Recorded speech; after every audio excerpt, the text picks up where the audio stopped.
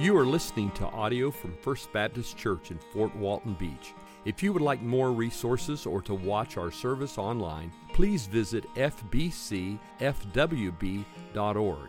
Listen in as Pastor Wade helps us abide in Christ and advance the gospel through the teaching and the proclamation of God's Word.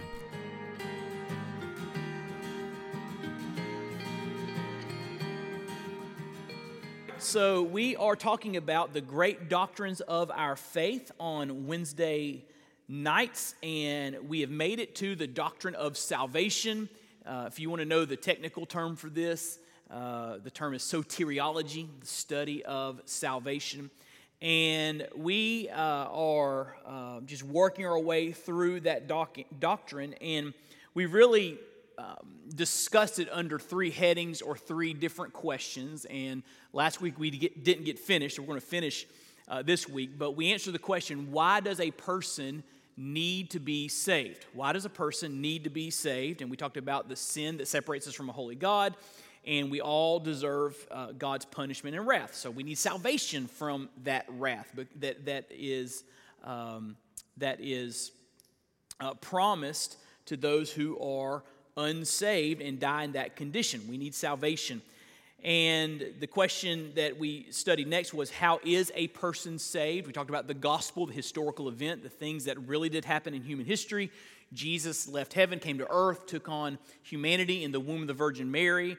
As fully God and fully man, he lived a perfect life. He went to the cross and died on the cross in the place of humans like us. As fully man, he died in our place. He became our substitute. As fully God, he paid the infinite debt that we owe. He shed his precious blood to wash away our sins. He was our substitute and our sacrifice. And after he died on the cross, early on the third day, he rose from the grave. He defeated death itself. And so the gospel is Jesus died for our sins according to the Scriptures. He was buried, and on the third day, he rose again according to the Scriptures. That's the historical event. But we said that it's not enough just to know that, to have intellectual information about Jesus, to know the history of what Jesus did. There must be a personal response, and the Bible talks about responding in repentance and faith. Turning from the direction you're going, that's repentance, metanoia, change of mind, and turning to Christ and placing your faith and trust in Him alone. And then we begin to answer the question, what does it mean to be saved? I mean, what are the implications of that in our life? And so we talked about the moment of conversion. When you were saved, there are some things that happen at the moment of conversion. Now, most of us, when we were saved, we didn't realize all these things were happening. But as we look back through the lens of Scripture, we know these things happen when we were saved, the moment we placed our faith and trust in Christ. And so here's what happened at the moment of conversion. Justification, where God declared us not guilty based upon the payment that Jesus made that washes away our sins. We are justified, courtroom term. And also at the moment of conversion was reconciliation, because there's no wall of impurity between us and a holy God. Jesus took it away by His blood. We now can come close to God, draw near to God. And the Bible says in Christ we are friends of God, which is a really amazing reality. And then also at the moment of conversion, adoption happened. God took us into His family. He became our Father, and we became His sons and daughters in Christ. So we discussed that. And then after the moment of conversion, there is the ongoing work of God. And we talked a lot last week about sanctification and how we become more like Jesus, which is what sanctification means. It's the process whereby God makes us more like Jesus. And if you remember last week, we talked about God's part, our part to cooperate with the means God has put in place to change us, and then the church's part. We need people around us cheering us on and encouraging us along the way. So that is the doctrine of sanctification. And then we ran out of time. And we can't finish the doctrine of salvation without talking about our future glory, the final stage of our salvation. And so the first blank there that you need to fill in is the word glorification. Glorification. And I want you to see it first in 1 John chapter 3. So we're going to start with this passage, and we'll look at a bunch of other passages. But look in 1 John chapter 3 with me. We got some really good stuff, and I'm excited about this. But look in 1 John chapter 3, verse 1. 1 John chapter 3, verse 1. The Bible says, see what kind of love the Father has given to us. That's one place where I like the King James. King James says, behold what manner of love the Father has given unto us. It just has a way with it. See what kind of love. Behold what kind of love the Father has given to us, that we should be called children of God. In other words, it's amazing that God loves us so much that he would take us as rebellious sinners and make us his children. That's amazing love. Can we all agree with that? And he says, so we are. The reason why the world does not know us is that it did not know him. We belong to him now, and the world doesn't recognize us because we belong to him now. Beloved, we are God's children now, and what we will be, what's coming, future tense, what will be has not yet appeared. But we know that when he appears, now look at this next phrase. This is an amazing phrase. We shall be like him. Now think about that. When he appears, we shall be like him, because we shall see him as he is. And everyone who thus hopes in him purifies himself as he is pure. And so it speaks of the idea that we need to keep our focus on this future event, that when we see him, we will be like him. This future event of glorification. Paul says it like this over in Colossians chapter 3. We ought to set our mind on things above, not just things of the earth. And so glorification is one of the ways that we set our minds on things above and things to come, the future glory that is ours. So let me give you just a definition of glorification, kind of a theological definition to understand it. Glorification is the final step in the redemptive process. So look at me real quick. Salvation is more than just a one-time event. Salvation is an ongoing process. And I've heard it put like this. I think it's very helpful. Salvation has three parts. The first part is justification, where we are set free from the penalty of sin. We're declared righteous. We no longer have to fear the wrath of God. Amen? That's justification. That happens in the moment of conversion. Then there's sanctification, which is an ongoing process whereby we are being set free progressively from the power of sin. As we become more like Jesus, as God changes us, sin has less hold on our lives, and we can say no to sin and yes to Jesus. We can live in increasing victory as God changes us. So justification is we've been set free from the penalty of sin. Sanctification is we are being set free. It's a process. We're being set free from the power of sin. Glorification is we will be set free from the very presence of sin. That's pretty cool, isn't it? It's a process, a three-step process. And this idea of glorification is the final step in the redemptive process. So what does this mean? What's it going to look like to be glorified? What does this mean for you and for me when this time comes? Because he's pretty specific about the time in verse 3. He says, verse 2, he says, when he appears. When he appears. This is speaking of the second coming. When he appears, we shall be like him. So, this is the doctrine of glorification. Here's what it means. First of all, it means, and this is wonderful, we will have new bodies. We will have new bodies. Let's start over in Romans chapter 8. The Bible has a lot to say about this.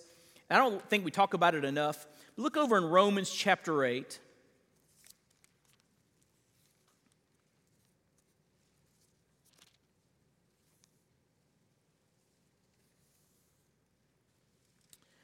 Romans chapter 8. Look what it says in verse 18.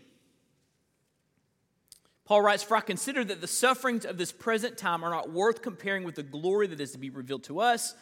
For the creation waits with eager longing for the revealing of the sons of God. For the creation was subjected to futility, not willingly, but because of him who subjected it in hope, that the creation itself will be set free from its bondage to corruption and obtain the freedom of the glory of the children of God."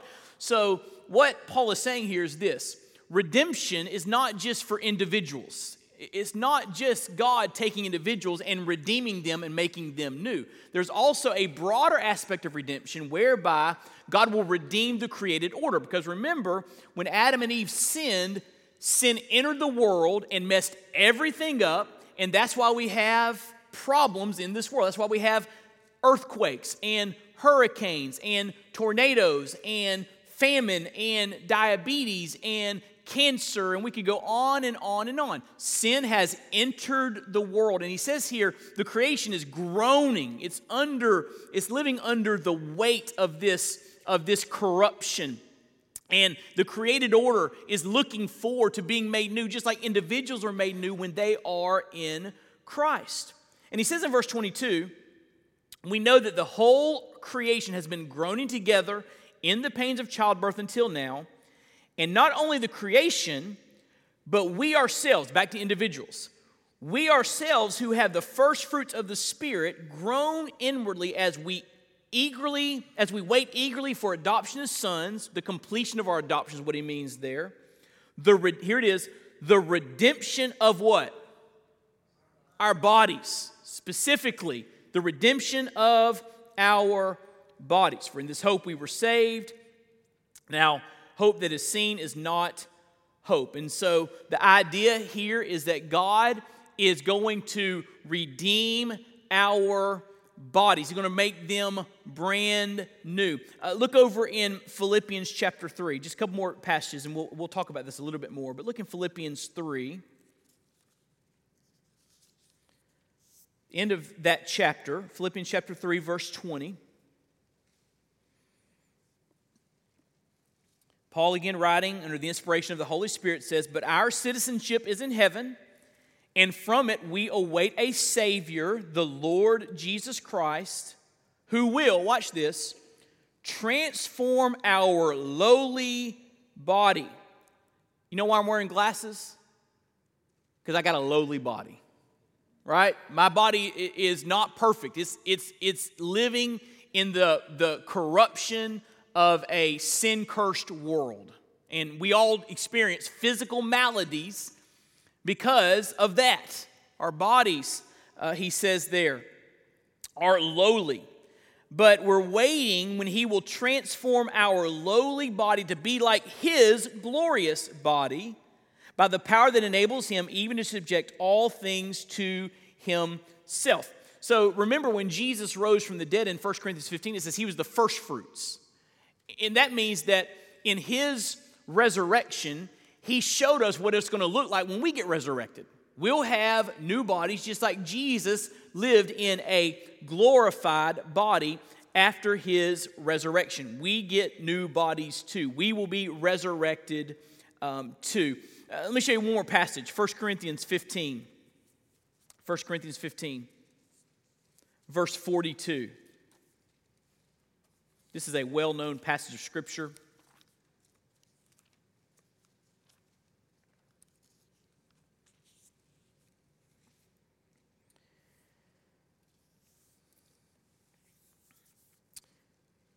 He says, "So it is with the resurrection of the dead. What is sown is perishable. What is raised is imperishable. It is sown in dishonor, it is raised in glory. It is sown in weakness, it is raised in power. It is sown a natural body, it is raised a spiritual body. If there is a natural body, there is also a spiritual body. Thus it is written, the first man Adam became a living being. The last Adam became a life-giving spirit. But it is not the spiritual that is first, but the natural and then the spiritual. The first man was from the earth, a man of dust. Second man is from heaven," talking about Jesus. "As was the man of dust, so also are those who are of the dust. As is the man of heaven, so also are..." Oh, my page is stuck together. "So also are those who are of heaven. Just as we have borne the image of the man of dust, we shall also bear the image of the man of heaven." If we know Christ, we are no longer under Adam, we are under Christ. That means we get spiritual bodies, like Jesus has, new bodies. "I tell you this, brothers, flesh and blood cannot inherit the kingdom of God, nor does the perishable inherit the imperishable. Behold, I tell you a mystery. We shall not all sleep. We shall all be changed in a moment, in the twinkling of an eye, at the last trumpet. For the trumpet will sound, and the dead will be raised imperishable." Right now, we are living in perishable bodies. Every day, they're getting more and more perishable, right? And this will really bless you, but it's true. we are one day closer to our death than we were yesterday. Amen? Or like, well, that's not really pleasant news, is it? We live in perishable bodies. But this perishable will put on the imperishable. This mortal must put on immortality. When the perishable puts on the imperishable and the mortal puts on immortality, then shall come to pass the saying that is written, death is swallowed up in victory. O death, where is your victory? O death, where is your sting? The sting of death is sin. The power of sin is the law. But thanks be to God who gives us the victory through our Lord Jesus Christ. So through Jesus, our mortal bodies will be raised immortal. Our perishable bodies will be raised imperishable. Our corrupted flesh and blood will be raised, and we'll have physical bodies, but there'll be spiritual bodies as well.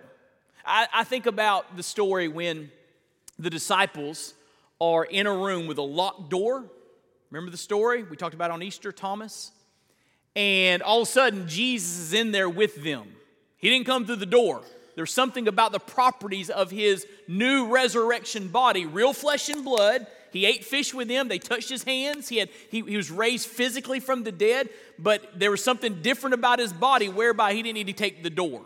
Okay? So I don't know what that means for me and you, but when we see him, we'll be like him. Physical bodies, real physical, imperishable bodies, but with enhanced capabilities. Might be the best way I can say that, all right?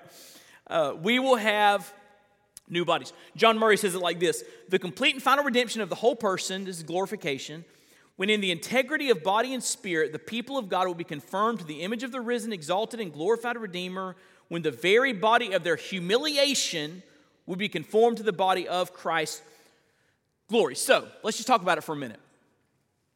And I've shared this with you before, but I think it just helps to understand the order of things. If I were to die right now, that'd be dramatic, wouldn't it? If I got to go, might as well go preaching, right? If I died right now, I would immediately be in the presence of Jesus. To be absent from the body, to be present with the Lord. So my soul would no longer be in my body laying here. My soul would be in the presence of Jesus. And that would be something that would give comfort to my family and church family. Wade passed away, but he's with Jesus, right? But you would take my body and you would bury it, okay? And you would put it in the ground. And these verses indicate that when that happens, God's not through with my body yet. You'll put it in the ground and walk away. And one day, Jesus Christ will return. When he returns, he's going to raise my body up out of the ground. And when he raises it, puts it back together from ashes and dust, he puts it back together. When he does that, it'll be a brand new body. And at that moment, my soul will be reunited with my body. I get a brand new body. And I will live in that glorified body in heaven. We'll talk about heaven in a minute. In heaven forever. And that body will not wear out. There will be no disease. There will be no pain. There will be no maladies. That body will be a brand new, glorified body, free from the old sinful flesh.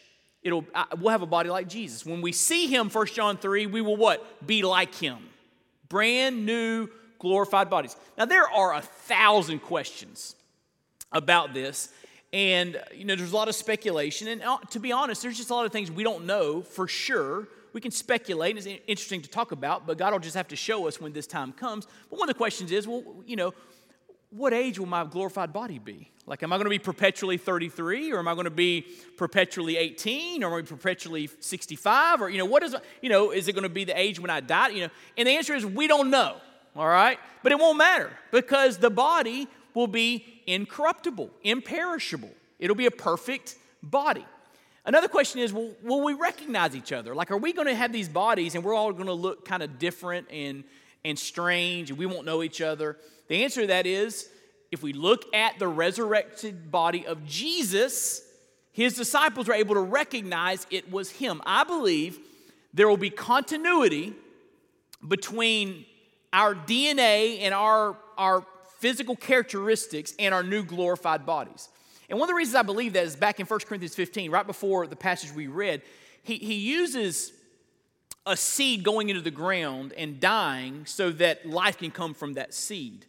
And, if you put a seed in the ground and the casing around the seed dies so the plant can grow, that plant that grows has continuity with the seed that died, right? It's the same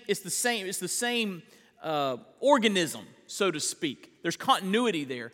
And I believe that when our bodies are raised, there'll be continuity between our physical bodies in this life and in the, so I'll be like, hey, Lee, what's up? We'll know each other, right?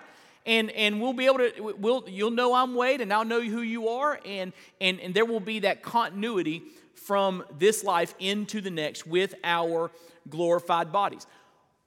What's it going to be like to have glorified bodies? I mean, what does that mean for us? I mean, if we can't die, if they're imperishable, I mean, you may have heard me say this before, but, I would love to climb Mount Everest, but I'm a chicken. I don't want to die, right?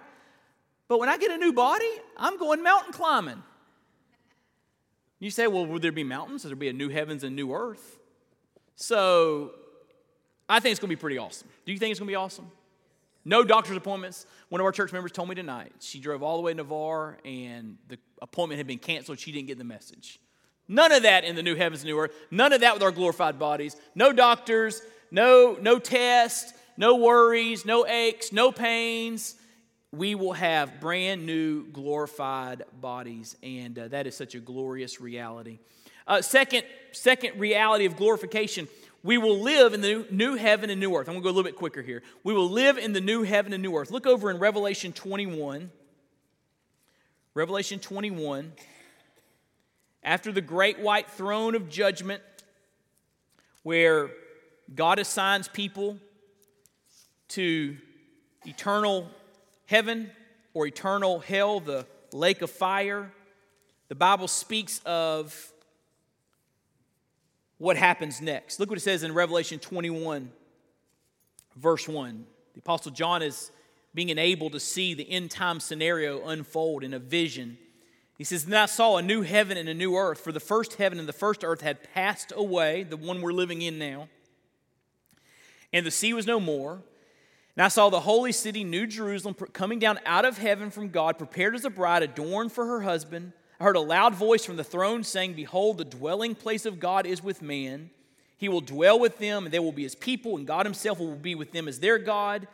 He will wipe away every tear from their eyes, and death shall be no more. Neither shall there be mourning, nor crying, nor pain anymore.'" Love this verse.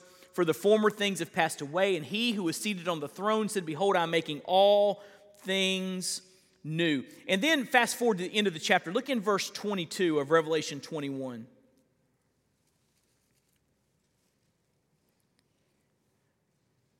"I saw no temple in the city, for its temple is the Lord God the Almighty and the Lamb." We're in the very presence of God.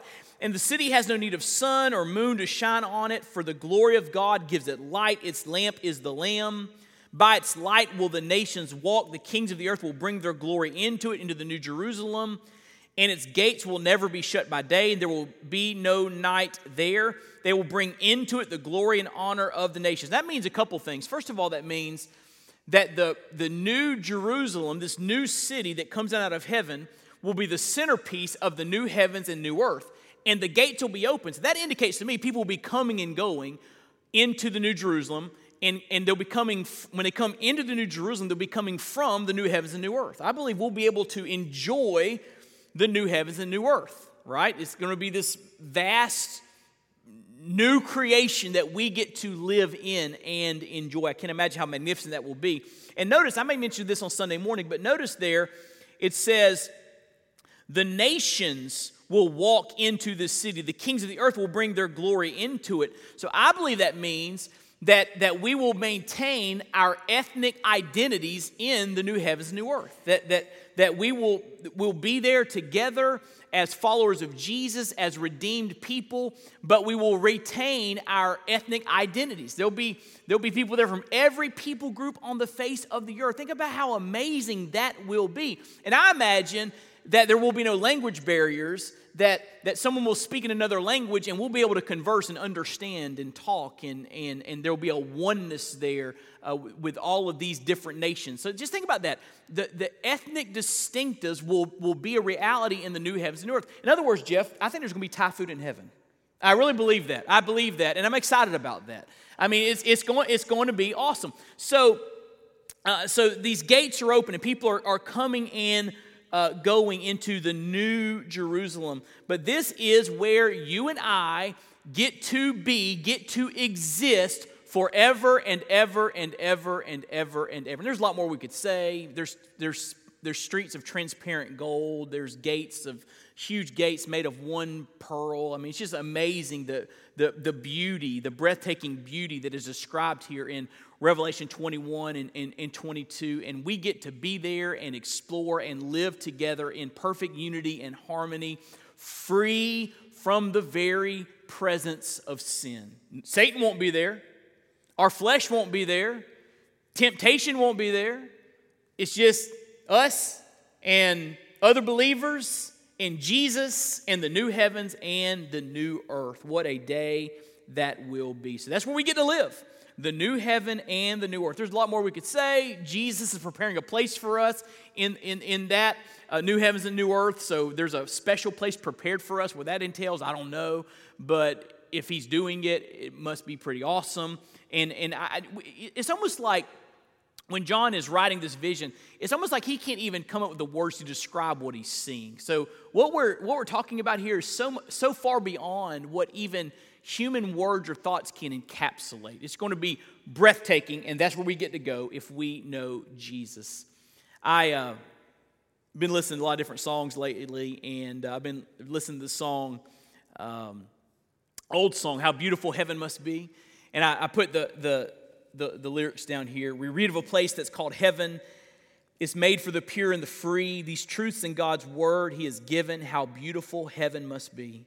The angels so sweetly are singing, betrayals and failures destroyed, all pain and all suffering forgotten. Think about that. All pain, all suffering forgotten. All tears will be turned into joy. How beautiful heaven must be, sweet home of the happy and free. I love this. Fair haven of rest for the weary. How beautiful heaven must be.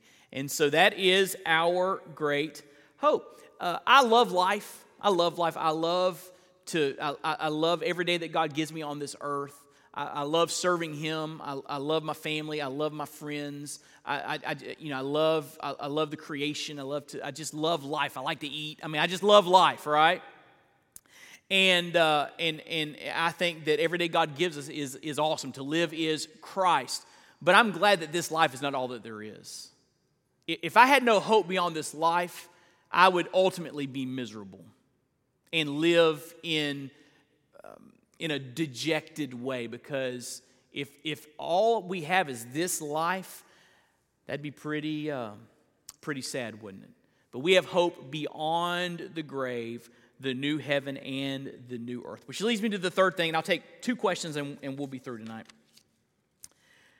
And I've already made reference to this, but the best thing about heaven is we will be with Jesus. We will be with Jesus.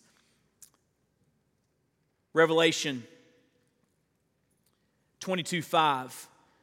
Night will be no more night. They will need no light or lamp or sun, for the Lord God will be their light, and they will reign forever and ever and ever. Now let me just say this. Now I want you to hear me carefully on this. If heaven has streets of gold and gates of pearl and a beautiful new Jerusalem and a new created order, but Jesus is not there, heaven would not be heaven. What makes heaven heaven is we get to enjoy all of that in the presence of Jesus. The greatest gift of salvation is not a mansion being prepared for us in glory. The greatest gift of salvation is not that we get to walk on streets of gold. The greatest gift of salvation is not that we get to walk through a gate of pearl. The greatest gift of salvation is we get Jesus. We get to be in his presence. All right, listen, our faith becomes sight, and we're in the presence of Jesus forever. I can't imagine how incredible that will be, but that's what heaven is. We get to be with Jesus and our saved loved ones and enjoy Jesus together. What a remarkable reality that is. So, Christian, we got some things to look forward to. If you're a Christian, you've been justified. You have been set free from the penalty of sin. You're being sanctified. He's still working on me. He's still working on you. You're progressively being set free from the power of sin. But there is coming a day when we see Jesus, when He returns, that we will be set free from the very presence of sin. New bodies, new heaven, new earth, in the presence of Jesus forever. That is the doctrine of glorification. Thank you for listening. We pray you've been encouraged and inspired by God's Word. May the Lord richly bless you.